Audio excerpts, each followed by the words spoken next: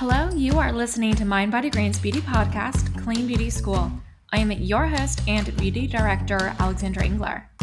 Here, we discuss all things beauty taken through the lens of well-being. Thanks for joining. Before we jump into the episode, I just want to share a new section we have on the podcast. We are introducing a brand new feature where you can submit all of your lingering beauty questions. Drop in a voicemail and I will answer it here on the podcast. Whether you have a follow-up question about a specific episode or are just curious about an ingredient, routine, or product, we want to hear from you. Head over to sayhi.chat/cleanbeautyschool to submit your questions, and our team will select a few to answer during a special Q&A segment. That's sayhi.chat/cleanbeautyschool, or you can click on the link in the show notes. Stay tuned for more updates. In today's episode, we have an inside look into the very special and sometimes secretive fragrance world. We talk about this later in the episode with my guest, but fragrance gets a bad reputation in the clean beauty space because of the simple fact that it does often lack transparency. So as a consumer, it's hard to know what is exactly in the bottle that you just applied, or what fragrance means within the context of an ingredient list. So some of this does have to do with trademark issues, but some of the secrecy just has to do with how the fragrance industry has always been run. That's why clean beauty brands like Ellis Brooklyn feel so unique and exciting. They are open about what their fragrance standards are, what regulations they follow, including the EU, Canada, and others, and why they blend both natural and synthetic ingredients. So to learn more about the fragrance industry, ingredients, and what changes should be made, I had on the brand founder, Bee Shapiro. Bee is actually a reporter for the New York Times, as well as a brand founder, so believe me when I say she knows her stuff. And if you've read any of her work, you know that to be the case. Without further ado, Bee, welcome. Bee, welcome. Thank you for having me. I'm so excited. I'm so excited to have this conversation as somebody who is a longtime fan of yours and a longtime fan of your products as well. So I feel like I have so much to dive in with you. And in the interest of that, let's get to it. I always love to start by letting our listeners get to know the guests a little bit better. And, I want to hear your story straight from you. What was your journey into journalism like? Why were you drawn to this field? Oh gosh, journeys are a funny thing because I think sometimes, especially on social media, people assume like it's the truth and like that's the way it was. And it was like a beeline literally to like A to Z. And for me, that literally was not the case. So for me, I actually started out as a hedge fund attorney, which is so out of left field. And when I look back, it really had no like relevance to anything I was studying or anything I was interested in, except for I knew that I had never had an internship. I always worked these like paying summer jobs. I did not know what I wanted to do. And then all of my friends had jobs lined up and then I didn't. So I panicked and I was like, oh my God, I have nothing. What am I going to do? I'm coming out of school, about to graduate college soon. And so I took the LSAT. I did some studying on my own and I went to law school. So I kind of let life carry me along for a while. And so when it was really in that first year working as a lawyer that I was like, this can't be life. This can't be the rest of my life every day working in something that I don't care for. And I think that especially for me, I saw working in law, I think there's a total misconception of work and life. I think that when you are really into your career or really into whatever you're doing, they're always going to be integrated. So I was like, this can't be it. I'm 20, I think I was 24, 25. And I was like, this is just like constant work and something I wasn't passionate about. And so I quit and I did some soul searching. I tried all these different odd jobs. I started writing for blogs. Blogs were new at the time, which is so crazy. Instagram didn't even exist. And I started doing some blogging. I had a blog and I wrote for other blogs and I started rolling that snowball. And then I went to the New York Times. So yeah, it's I don't recommend anyone necessarily following that path, but I always like to tell like young people, don't be anxious about the journey, you know? Sure. Yeah. As somebody who is often trying to look ahead and be like, okay, what does the next 5 years look like? What does the next 10 years look like? I always try to remind myself of what I thought 5 years looked like when I was 20 versus 25. And it's an ever evolving industry. And, it's so hard to pinpoint about what the industry is going to look like. And so, how are you supposed to even fit into that in a certain way? So, hearing your journey, stories like that, I always get so inspired because there's a certain amount of bravery that comes with it, I think. Oh, for sure. I definitely think there's risk taking. It's so funny because I started working with a life coach, I think almost 3 years ago. I was one of those people that always shoved their feelings down. And so I made these big leaps thinking that, oh my gosh, I have to do it. I need to do this for myself. But I never sat down and like really thought why. I just felt like I can't do this anymore. And so that's why I quit law. I went to journalism. And that's why I also started Ellis Brooklyn. It was just like compulsion, like I have to do this. But, looking back, I've always taken a lot of risks in my career. And so I think if you start to take a look at like, what is your risk tolerance? And like, do you want to take the risk and look at it a little bit more methodically? I actually think it'll help if you are looking to make a change or a pivot or something like that. Because my pivots, even though it all ended up well, actually it was really, really tough because I didn't have that mental capacity at the time to be like, okay, let's step back and what is this going to require? I was very instinctive. I don't regret it, but I feel like I have more emotional knowledge or just like intelligence now. So I think it would have been so helpful if I knew all this before. I'm also curious, why specifically beauty? What was it about beauty that drew you to this beat that you have?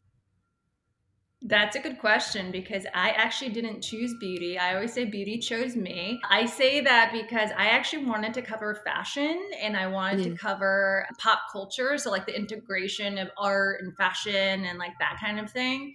I was not covering beauty. And so I started at the New York Times doing that kind of beat and doing some events as well because that folded into pop culture.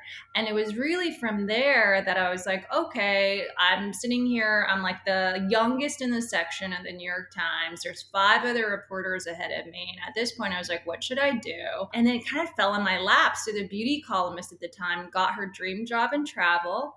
And she left. And the editor in chief was like, do you want this? And I was like, well, yes, I do. Not because I knew that much about beauty. I always use beauty products, but I wasn't like a big beauty junkie or anything. But because of all those different other circumstances. And I think also just to keep your mind open, like, okay, I could take this and like run with it. I mean, you say that you weren't necessarily beauty junkie, but you definitely involved beauty products in your life, as, most people do.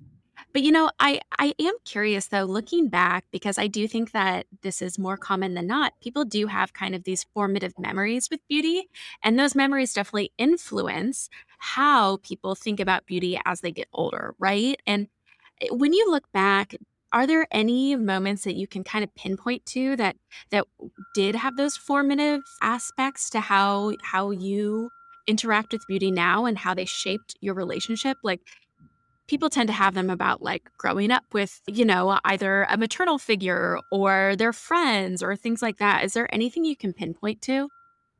Oh, yeah. So I would say there's 2 major things that Yeah. influence me in beauty. And I think to this day, I think I'm still influenced by these 2 things. So one is that, yes, I was influenced by my mom. My mom is obsessed with skincare. It was very much part of East Asian immigrant culture. And we didn't have a lot of means. We didn't have a lot of stuff. And so she was basically very DIY. So she taught me how to do an egg white mask. She used to keep berries in the freezer and she would do like a quick vitamin C mask from like fresh mashed up berries. We did like an oatmeal and like honey scrub, I think when I was like in 2nd grade or something. I mean, I didn't need it. You but were like really she ahead was of your just, time. oh yeah, There so wasn't like, overachiever. Instagram kids or TikTok kids teaching you how to do all this stuff. It's true. It's true. So it was very DIY, and it was very much like, okay, what does my skin need today? Like, if my skin is kind of dull, maybe I should do an egg white mask, that kind of thing. And so I would say that part I still have today, because I like to like try a ton of things, and I like to tinker. I like to be like, what does my skin need today? Like, that kind of thing is still very much like a cook in the kitchen sort of feel. And then the second part was, I grew up in Seattle. And the 90s, I was in junior high, and that was my first like experience really with Yeah. makeup. Yeah. And You're to in the this epicenter of day, it all. to this day, I still love like a smoky smudge eyeliner situation, like a nude lip, like a glossy nude lip gloss, like I'm still that girl. Like, I don't know if Yeah. I'll ever, I hope it never gets dated, because I'm still, decades later, I'm happy 90s is still around, because I'm still doing that Totally. same look. Well, it's definitely having a moment, as much as I hate to be like blah blah blah is having a moment. It certainly is. And there is truly something timeless about kind of like a smudged eyeliner look. I mean, I can't imagine that's ever going out of style. That's It's right. just It's so so Kate Moss. it's so Kate Moss, it's so sexy, but in like an unassuming way. I'm right there with you. Hmm. Okay, so what is your beauty philosophy now? Oh, my beauty philosophy now is just listen to yourself.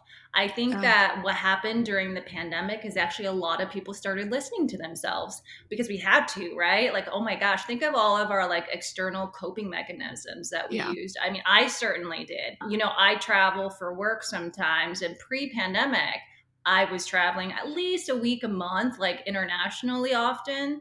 And so that for me was like my escape, but I didn't realize it was also in some way like a coping mechanism for me. And so when you're really forced to sit with yourself and be like, wow, what do I need today? And I think a lot of times people needed baths, people needed a face massage roller thing or that kind of thing. And so I actually think beauty during the pandemic was in some ways to me more exciting, because I was Yeah. like, wow, people are actually like thinking like, what does my body need, or what does my skin need, or what do I just need out of this beauty experience? And so that's like been my mantra for like the last 3 years at least. Yeah, I love getting in touch with your body's and skin's need as like a beauty philosophy, because I do think it is something that does feel it feels very modern, but it's also something that is just so instinctive, and like we're almost raised on this idea that we needed to have a very like rigid routine. That is kind of like counterproductive to how beauty should feel instinctively. Like beauty should be something that like it gives to you, and it's a ritual that you like look forward to. And so, I really love this shift into something that is like instinctive, and it's like it's natural, and it comes from within in this like very like organic way. Are you seeing it with people that you talk to? Because you talk to people about beauty all the time.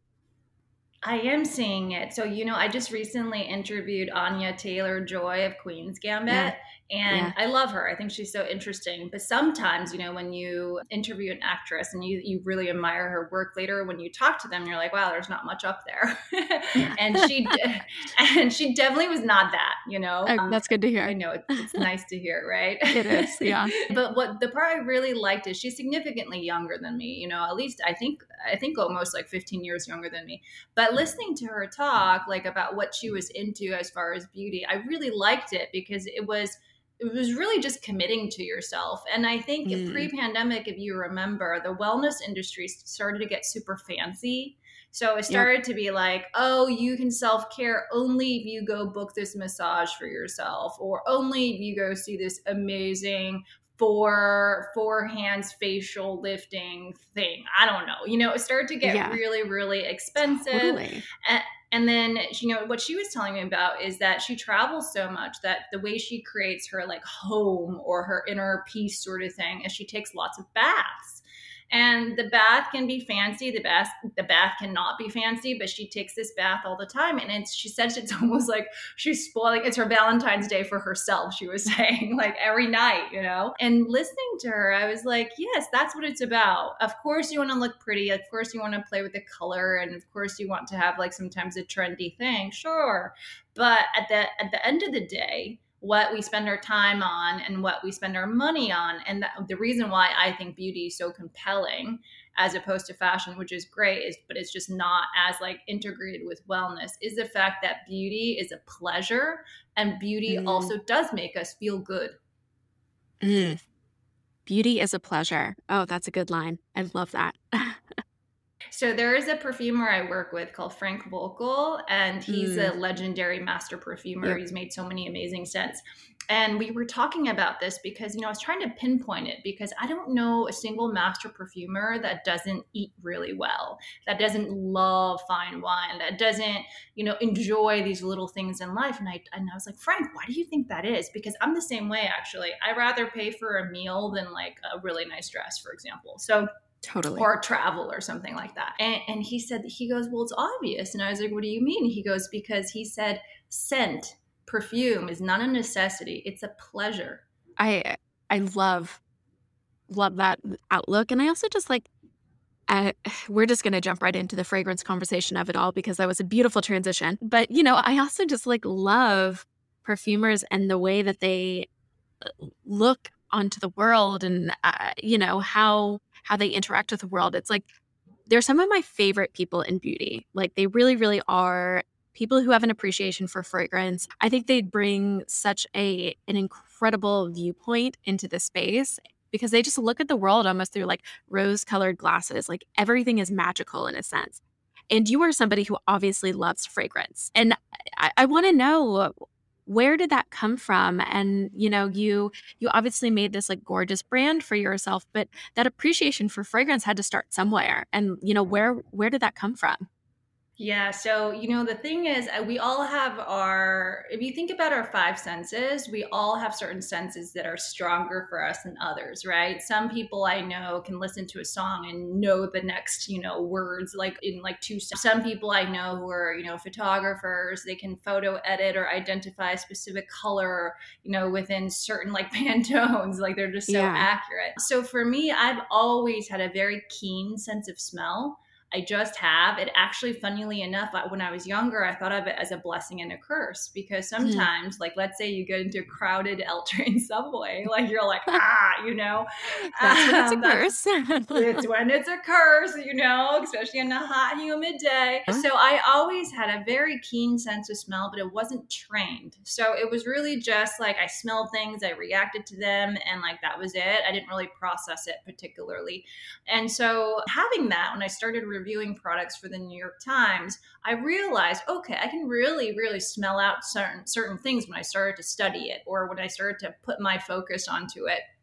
And then, like you said, and what some people may not know is that the perfume world is this beautiful world. And I love the master perfumers that I met. I think the scent world, it's a world onto its own within beauty. It doesn't overlap that much with the other the sectors. I don't know why. And so the master perfumers were so interesting to me because you're right. I think they have access to this other sense that for most of us is not trained.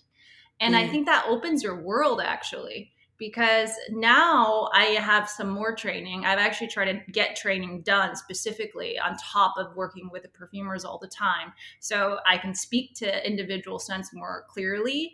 But so it's the combination of working with these amazing perfumers, but also actually doing the training that I do think opens up a whole different world. It's an invisible world, but it's there.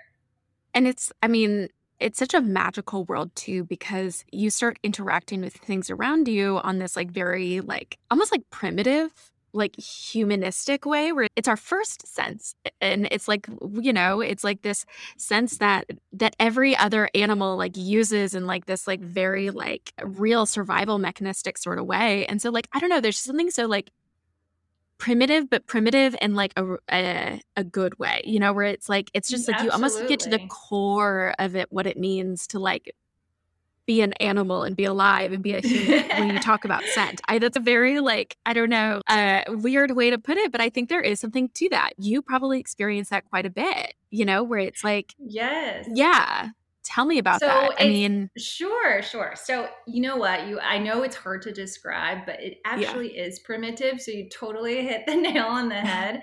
There's something raw about scent, isn't there?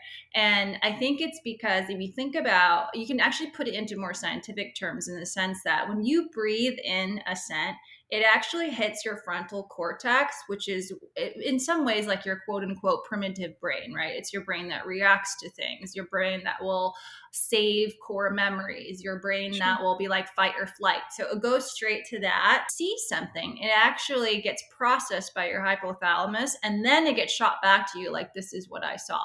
So when you breathe something in, it doesn't have that second filter. So it's instantaneous reaction. I love it. I hate it. That's why when you smell something, it's very hard to not be like, let's say you hate it, it's very hard not to jump back.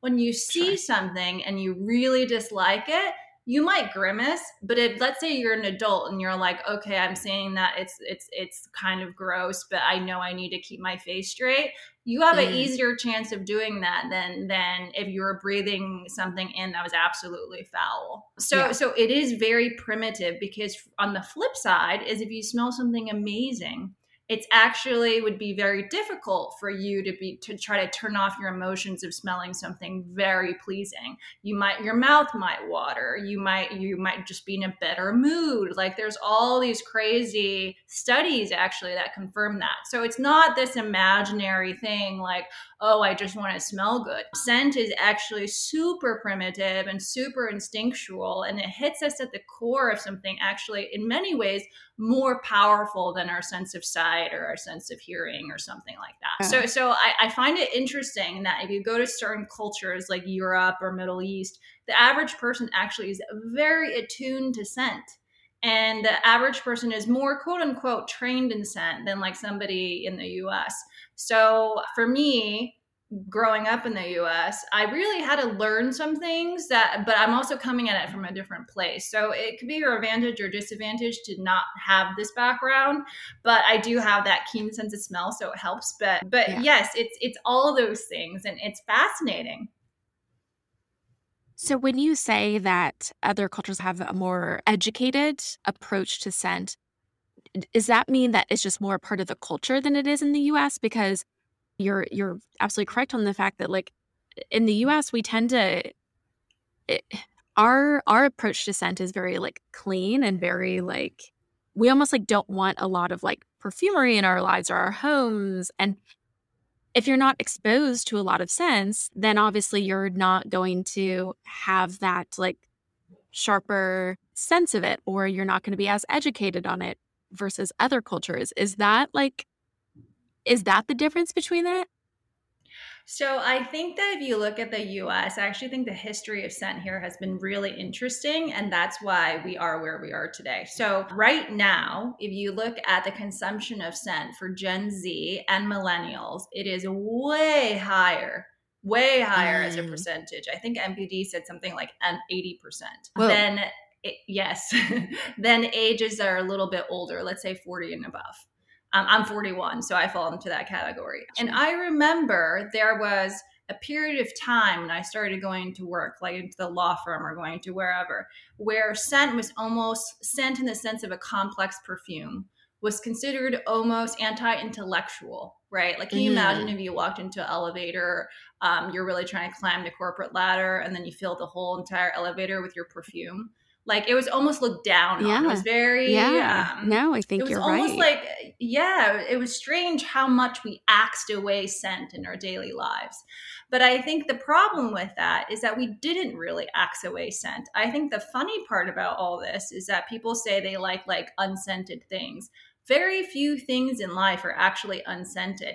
If anybody has ever used the product line Biologique Recherche, that's actually not scented. Unscented sometimes means that there is no perfume, quote unquote perfume added, but there are other masking agents in there to make the scent go away. Yeah. It's a strange thing that we've done to ourselves with the unscented situation. And so it's almost like you cut away one of your senses. And if you think about that, something's missing. And that something is missing is a part of your brain that is not developed.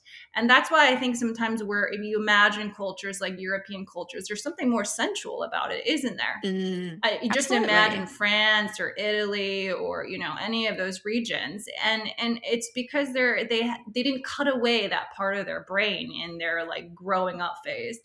And so it's interesting because we have some really great millennials and Gen Z customers for Ellis Brooklyn. And I think that generation these two generations are way more in touch with their sense of smell. So, and they love it. They relish it. They want to be unique. They want to try different things. And I think it's a wonderful thing. So I think in the US, we have this like interesting timeline of what has happened. And I think right now the scent world in the US is really exciting. Now in Europe and Middle East particularly, this is something that's embedded in their culture. So when you think about categories and how they perform, in the US, makeup is usually the top category for beauty, maybe skincare as well these days. In Europe, the top category is fragrance. So wow. Yeah. It's bizarre, right? Like, I'm just trying to imagine that be the case in the States. And it's like, I can't even fathom that. Yes, it's hard to imagine, isn't it? Like that's the top category. And so it's a completely different way of prioritizing your senses, right? In the US, we are by far still visual people. Like still, if you think about it, the makeup applications, right? Before and afters of skincare testing, we are very driven by the visual and less driven by the experience until more recently. So now I think you start to hear about like when you put on skincare, it feels so good. Or when you breathe something like a nice candle at home, it like changes your mood. We're just getting to that. And it might be because our US culture is still relatively new, isn't it? So it might just be like an evolution. But in Europe or Middle East, fragrance is like a priority. So it's just a totally different way to look at it. Yeah. So we've laid incredible groundwork for a fragrance conversation. And now I have to dive in to Ellis Brooklyn a little bit more and the story behind it and, its origin story. Why did you decide to start a fragrance brand? I think starting anything is nuts. It's crazy. I mean, I think I said bravery earlier and I still like mean that. I think when anybody starts anything, I think it's so just like brave to put yourself out there. It is true. I mean, when I look back on it, because I didn't take any investment either, I used my own savings. I was like, wow, how did I get myself over the ledge on that one? But so I started the line for a couple of reasons. I talked earlier about that compulsion, right? That compulsion that I felt like I had to do something. And that compulsion for me with Ellis Brooklyn was really two things going on. So I was pregnant with my daughter, Ellis, living in Brooklyn. I was trying all these things for the New York Times, and I just saw this really cool indie clean beauty movement. If you're going to remember, clean beauty started really as these female founders that were advocating for their clients as opposed to the old school way of, okay, I'm a luxury skincare brand and I talk down to my clients. And so it was a really fascinating moment if you thought about it that way, as opposed to just the no list and just the policing of bad ingredients. Like when I look back on that era, I think I was just so excited by the fact that the dialogue towards the customer was just completely different, and that we're sort of in this together and we're trying to make scents that are stunning, but also, have ingredients that are responsible and safe and all that stuff. So that was one aspect for sure. And then the other aspect was I felt like I had something to say in this space. And I say that because as much as I love the scent world, the one thing that just blew my mind is that overwhelmingly for the last few decades, at least, the scent world has been dominated by French Caucasian men. That is so specific. Yes. Okay. Yes. Very, very specific. That's very niche. And that group of guys are very talented, very trained, wonderful for the most part. It's only one viewpoint, isn't it? And I just felt like there could be and should have other voices in there, in that space. Because actually, what we think of as quote unquote clean, or what we think of that smells like a baby, or what we think of it smells dirty even, actually is oftentimes socially informed or constructed. So, for example, a lot of times in the Sure. US, we say, oh, that smells like a baby. And it's like it's actually that baby powder smell. It's actually a powdery smell, right? That we think, oh, it smells like a baby. In France, when they smell orange blossom, they think it smells like a baby, because a lot of the baby products in France smell like orange blossom. Isn't that weird? Whereas here in the US, orange blossom is a fragrance for teenagers or adults. Totally. Another way that I've noticed that this comes up is when I talk to people is about cleaning products. Because, I feel like in the US, like so many cleaning products are citrus scent, right? Yes. Or they may have like some sort of fruit, citrus situation. And so like we automatically equate that with cleaning products, whereas I know that that's not the case elsewhere. Like citrus is huge around the Mediterranean, but like we tend to associate it just specifically with cleaning products, right? It's so true. It was so funny because years ago we were looking to do like a citrus scent, and my perfumer was like, let's do a lemon scent. I love the smell lemon. He's French. And I was like, well, the issue is that if we release it, and he made the citrus scent for me to try, but the issue is if we release it, people are going to be like, that smells like dishwashing detergent. It's just so funny how literally that's like the first thing that will come to people's minds. And it's just not the case that it's the same thing for another country. And it is true, cleaning products in other parts of the world don't necessarily smell like lemon. They could smell, I've even smelled cleaning products that smell like a little bit complex, like even like a little bit like musk thrown in there. I thought it was really interesting. It's just totally different. So, and cultural too. I mean, if you've traveled enough, there was like a detergent smell in South America. I lived in Brazil for like 4 months at one point, and there's a detergent smell that's so distinctive just to that region. And I'm just like, every time I smell that, I'm like, oh my gosh, it's, detergent. but that scent doesn't exist in the US. I want to know, where do you find your inspiration? Because, you just mentioned you were talking with your perfumer and, he had thrown out this idea of doing a lemon scent. And that that makes me want to know, like, what is that development process like? And where do you look for inspiration? Yeah, so the beginning of Ellis Brooklyn, I was making scents for myself. So Myth, which is like a white musk, it's like the scent of my dreams. It's a scent I always wanted. So, and then Rose was the rose scent I could never find. And Fable was the orange blossom scent that was a tiny bit masculine. And that was also what I was looking for. And obviously you can't keep doing that. So that was like just the very, very first group. But actually the interesting part is that the more I got away from just like, okay, let me make this very narrow vision of what I specifically want, I actually think our scents have gotten better and better. And the reason why is I've sort of removed myself not from the conversation in the sense that I still will not put out a scent that I won't wear.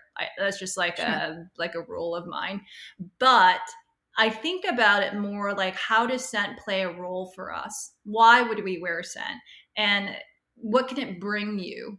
And so I always go back to that same idea we talked about earlier about how scent should be a pleasure, and scent should bring you joy and should bring you escape, or should bring you, those little moments of levity, because it's not a necessity, right? So I started to think about that more and more, and explorations of like what we actually think scent serves as a purpose for us, for a category. So our recent scent, Sunfruit, is a fruity floral. I've never released a fruity floral. I'm technically, quote unquote, not even a fruity floral kind of girl. Like I just never really wore those kind of scents. But I was like, what can we do this fruity floral that is joyful and can bring you to a place? So for us, that was the Amalfi Coast, but also have this richness to it.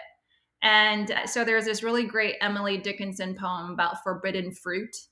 And it talks about fruit in a way that is very illicit sounding, even though it's just, a few lines of poetry. And so it was those two combinations of things. And sunfruit is joyful. It does remind you of the Amalfi Coast, but it's sort of this like really creamy, rich fig, and there's like a juicy pear up top, but then it sort of goes into this white floral thing. It's actually quite a rich, fruity floral.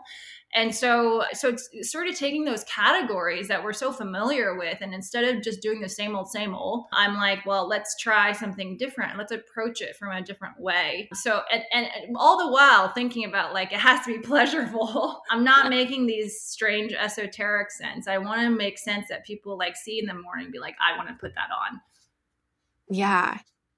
I feel like I grew up as somebody who definitely loved like a fruity scent. I'm imagining like the DKNY apple, or, even like I feel like Britney Spears scent, which I wore growing up, has like tons of pear It's in really it. good. Yeah, it's really Yeah, good and like scent. I look back about those fragrances and how much joy they brought me when I was that age. And it's funny you bring this up, because as I've gotten older, I wanted to be more serious with my scent. And so, I switched over to more musky stuff and et cetera, Sure. et cetera. But there is like, I don't know, there is something so joyful and youthful about this idea of playing around with, a juicy, fruity floral that just like, to me, because I associate it with my youth, that feels just so fun. And it feels like a more like innocent version of myself. And, so anyway, that's all to say that I think like a sophisticated, fruity floral, I think there is absolutely a place in the market for something like that, because it just like,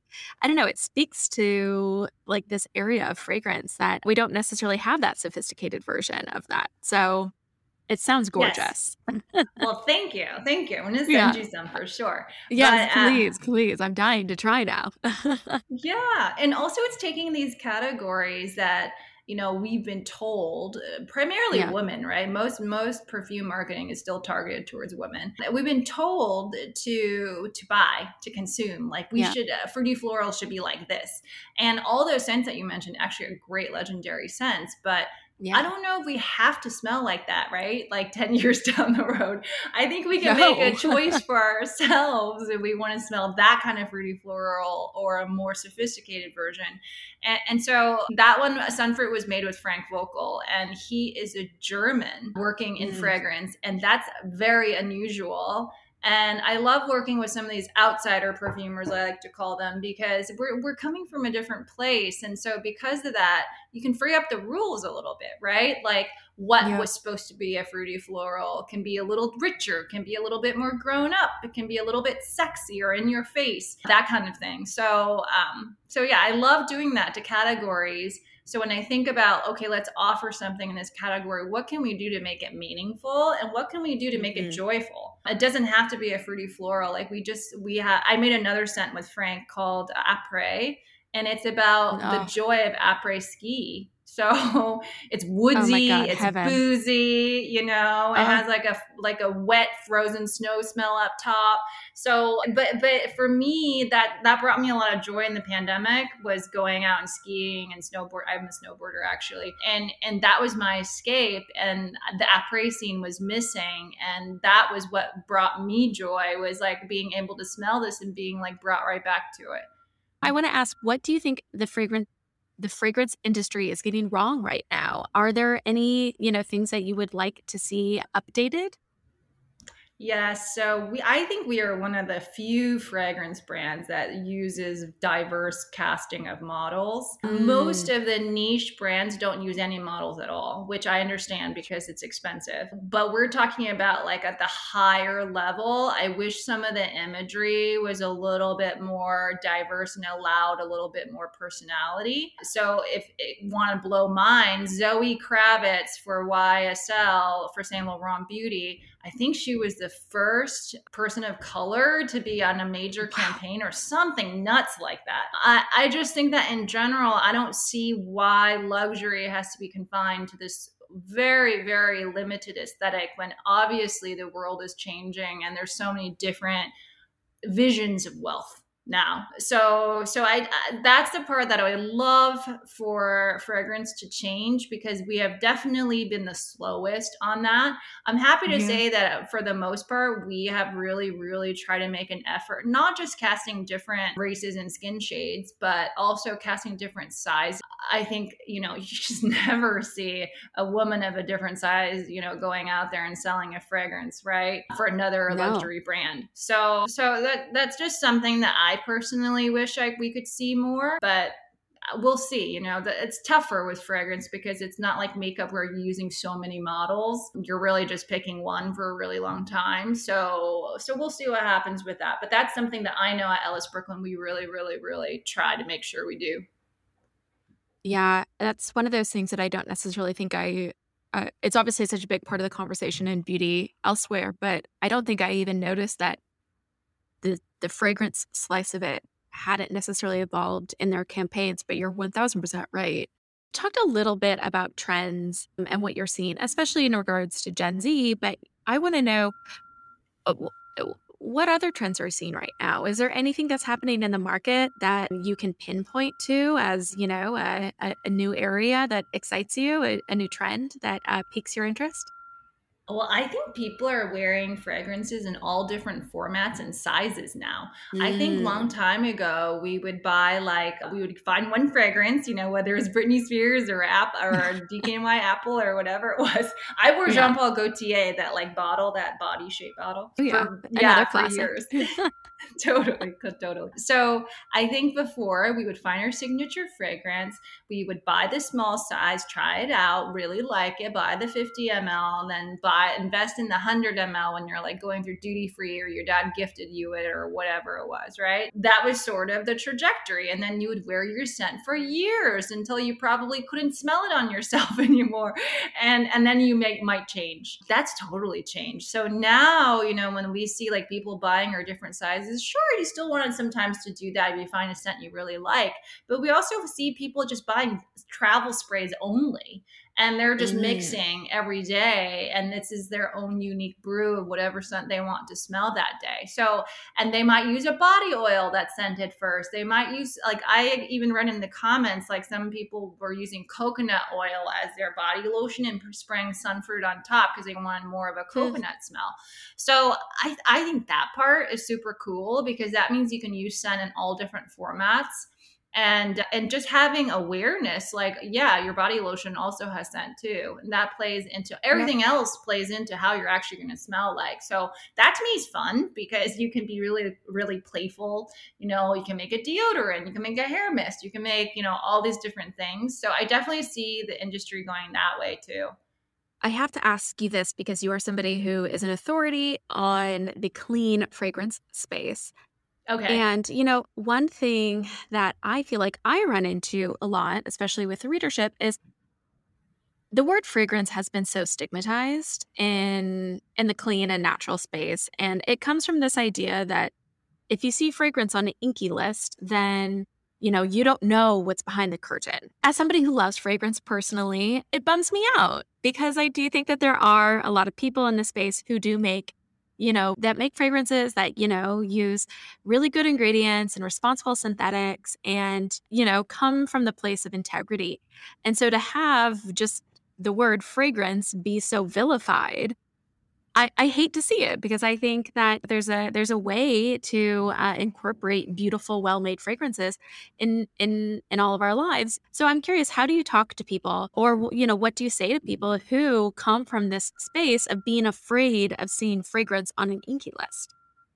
Yes, I totally know what you mean. So the word fragrance, I think, unfortunately, historically, was sort of quote unquote abused. Like if you think about it, when I started Ellis Brooklyn, you couldn't really trust what was in that word fragrance, right? So as I got more into starting the company, I realized, okay, the reason why you can't disclose, or you can disclose, but even the companies I know that disclose today, sometimes they don't disclose all of it, is that the fragrances are not trademarked. And because they're not trademarked, the fragrance house itself, who's producing it for you, has disincentive to give you the full ingredient listing. So that was one issue. But the second issue is that when, let's say, we did put out all the ingredients for a certain scents, it can be very confusing to the average consumer because some of these things you can't even Google it. And unfortunately, as much as I love certain sites like EWG, they're not that accurate actually because they're taking secondhand information. So they're getting information from whatever sources that they can get. Oftentimes they're right, but sometimes they're not.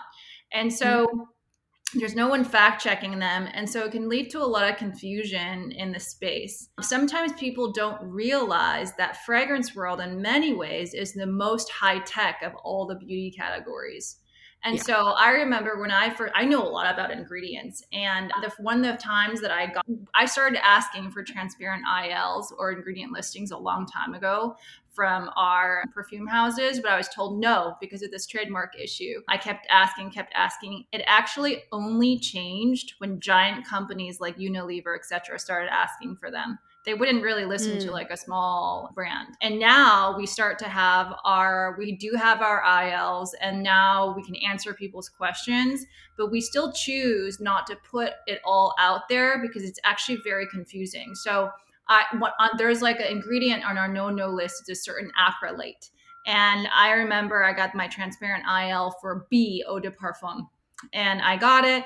I read through it and, checking our no list, etc. And I saw at the very end, there was something acrylate. It was like the acrylate at the end. And I was like, I flipped out. I was like, oh my gosh, we're about to launch. There's a thing on my no list. I can't launch like this. I started to panic. And then so I sent a note to the perfumer, this amazing perfumer, Loc Dong. I worked with the regulatory team. Long story short, the name was acrylate, but the CAS number actually was CAS is actually a chemical assigned number. The CAS number actually, if you looked it up, it technically was not one of those acrylates that wasn't an acrylate. It was not banned. And so think how confusing that is. Yeah. No, it's deeply confusing. And especially because, another phrase that I hear so often in this space, which also can sometimes get under my skin, is when people say, I don't use anything that I can't pronounce. And it's like, well, it's not really how chemistry works, not really So true. Yeah. And people like that a lot and you see these fragrance names and they can sound very confusing, but that's how chemistry works. I don't know. Some of these names are long. There's no way to get around that. It is true. And the other thing that I want to I definitely want to get through to the quote unquote clean community, because I even think the word clean is going to be tricky, right? Totally. As somebody who uses it a lot, I agree. Right? I've tested so many clean products. I tell you, I've broken out in rashes from clean products. It's definitely not perfect. And so if we think about ingredients, I would just love for everyone just to take a step back and be like, okay, invest in brands and use brands that your skin feels good in and that you start to trust the dynamic of this brand. Because I actually think that is easier than sitting there and looking at each single ingredient. Of course, there's the big no-nos, right? Like the big ones. I always say if you're really concerned, you should ask the brand, where are they compliant? So we are actually globally compliant. That was one of my rules when we started, because I wanted to be compliant, not just in the EU, which is a really good marker, but we're also compliant in Japan, in Korea, in Australia, which is very stringent, and Health Canada as well. So I love this tip because it really does save you from having to comb through every single ingredient on a label. So along with looking at international standards, in the fragrance world, you can also trust the regulatory board IFRA, or the International Fragrance Regulatory Association. So this is a voluntary regulatory board that sets out guidelines for the beauty industry on what's acceptable for fragrance safety based on current research available.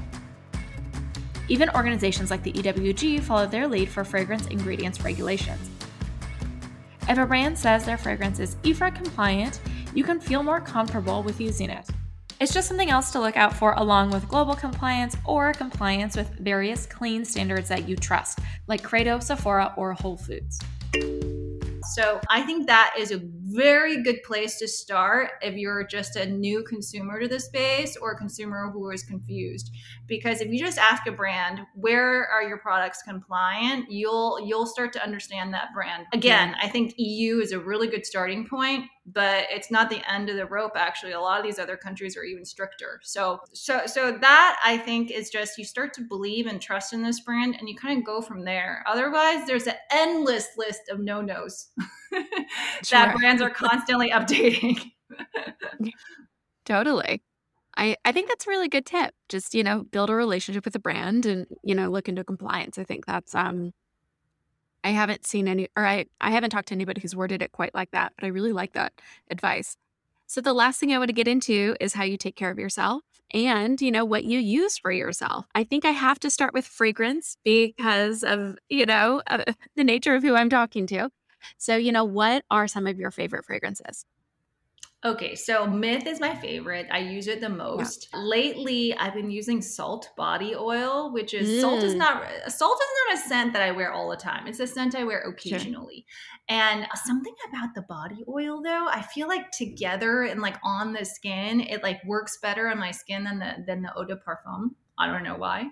I do think like formatting and the experience of it definitely like plays into certain fragrances versus others. I completely agree with you. Totally. And in the summer, I wear Sweet sometimes.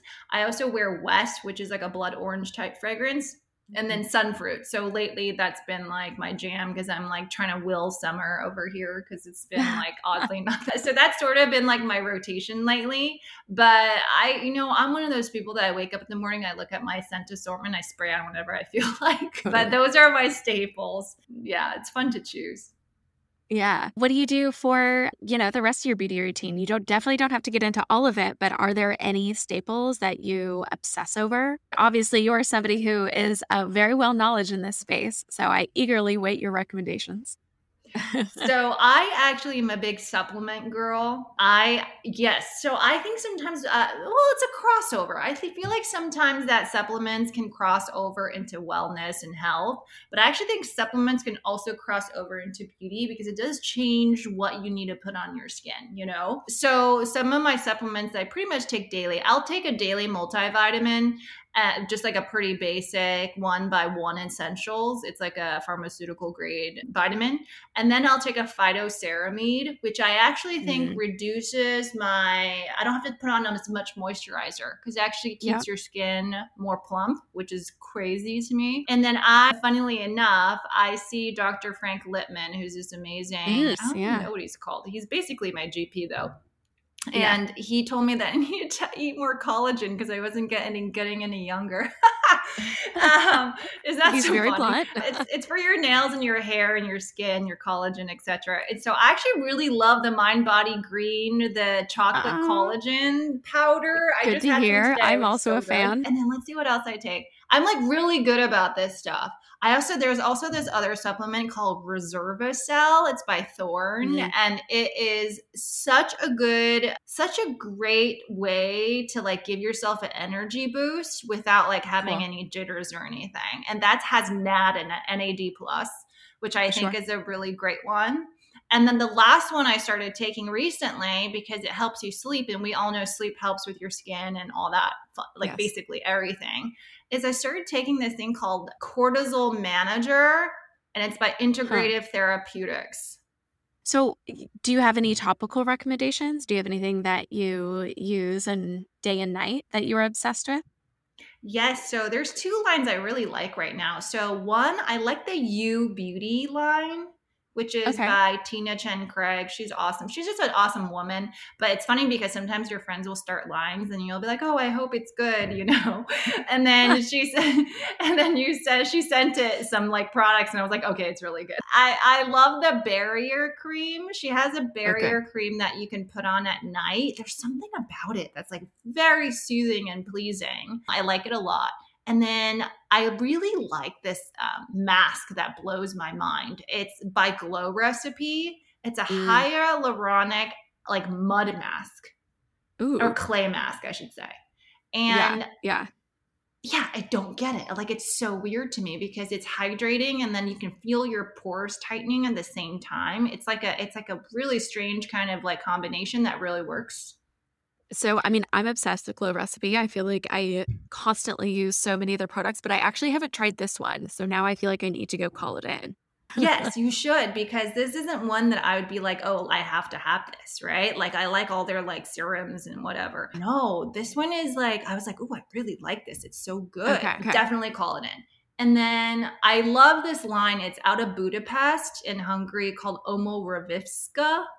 I probably butchered it. It's really, really, really good. It's not every single thing, right? But they have this mud thing that's awesome, thermal mud. I've been using their cushioning day cream lately. It's a really solid day cream. I just think overall as a line, they have a wonderful mineral SPF. They're always sold out of that, but it's so good. I just think that line is very thoughtful and I trust it. Like, it's going back to that same thing. Like, okay, can you trust this line? And I'm sitting there reading the ingredient listings and stuff and like, okay, I trust them. Yeah. So that's another one. And then, there's some other ones that I'm like, okay, I would love to use it, but I always need some like extra help interpreting this stuff, is like Biologique Recherche. It's an amazing skincare line, but sometimes they have questionable ingredients in there. I know. I feel similarly. It's great results, but I have to like ask them, if I go to a facial, I'll be like, okay, what's actually in here? But it does have great results. So I have mixed, I sometimes will mix a few of those things in, but not everything. Sure. Totally. Well, Bea, this was so incredible chatting with you. I mean, you have so much knowledge in this space, and I always love chatting with anybody who has an affinity for fragrance because it is probably my favorite area of the beauty space for so many of the reasons we've talked about. So thank you so much for joining me today. I so enjoyed this conversation. Thank you so much for having me. It's so much fun. And yes, like, you either love fragrance or you don't. And it's like this special, special world that once you're in. I know. So all of our listeners can come join the special world. I become a fragrance lover. You'll be happier over here. That's right. Hey everyone, thank you so much for listening to this episode. If you want more beauty content, you can find it at mindbodygreen.com or any of our social channels. And finally, if you liked this podcast, don't forget to rate and review us. Thanks for tuning in. See you next week.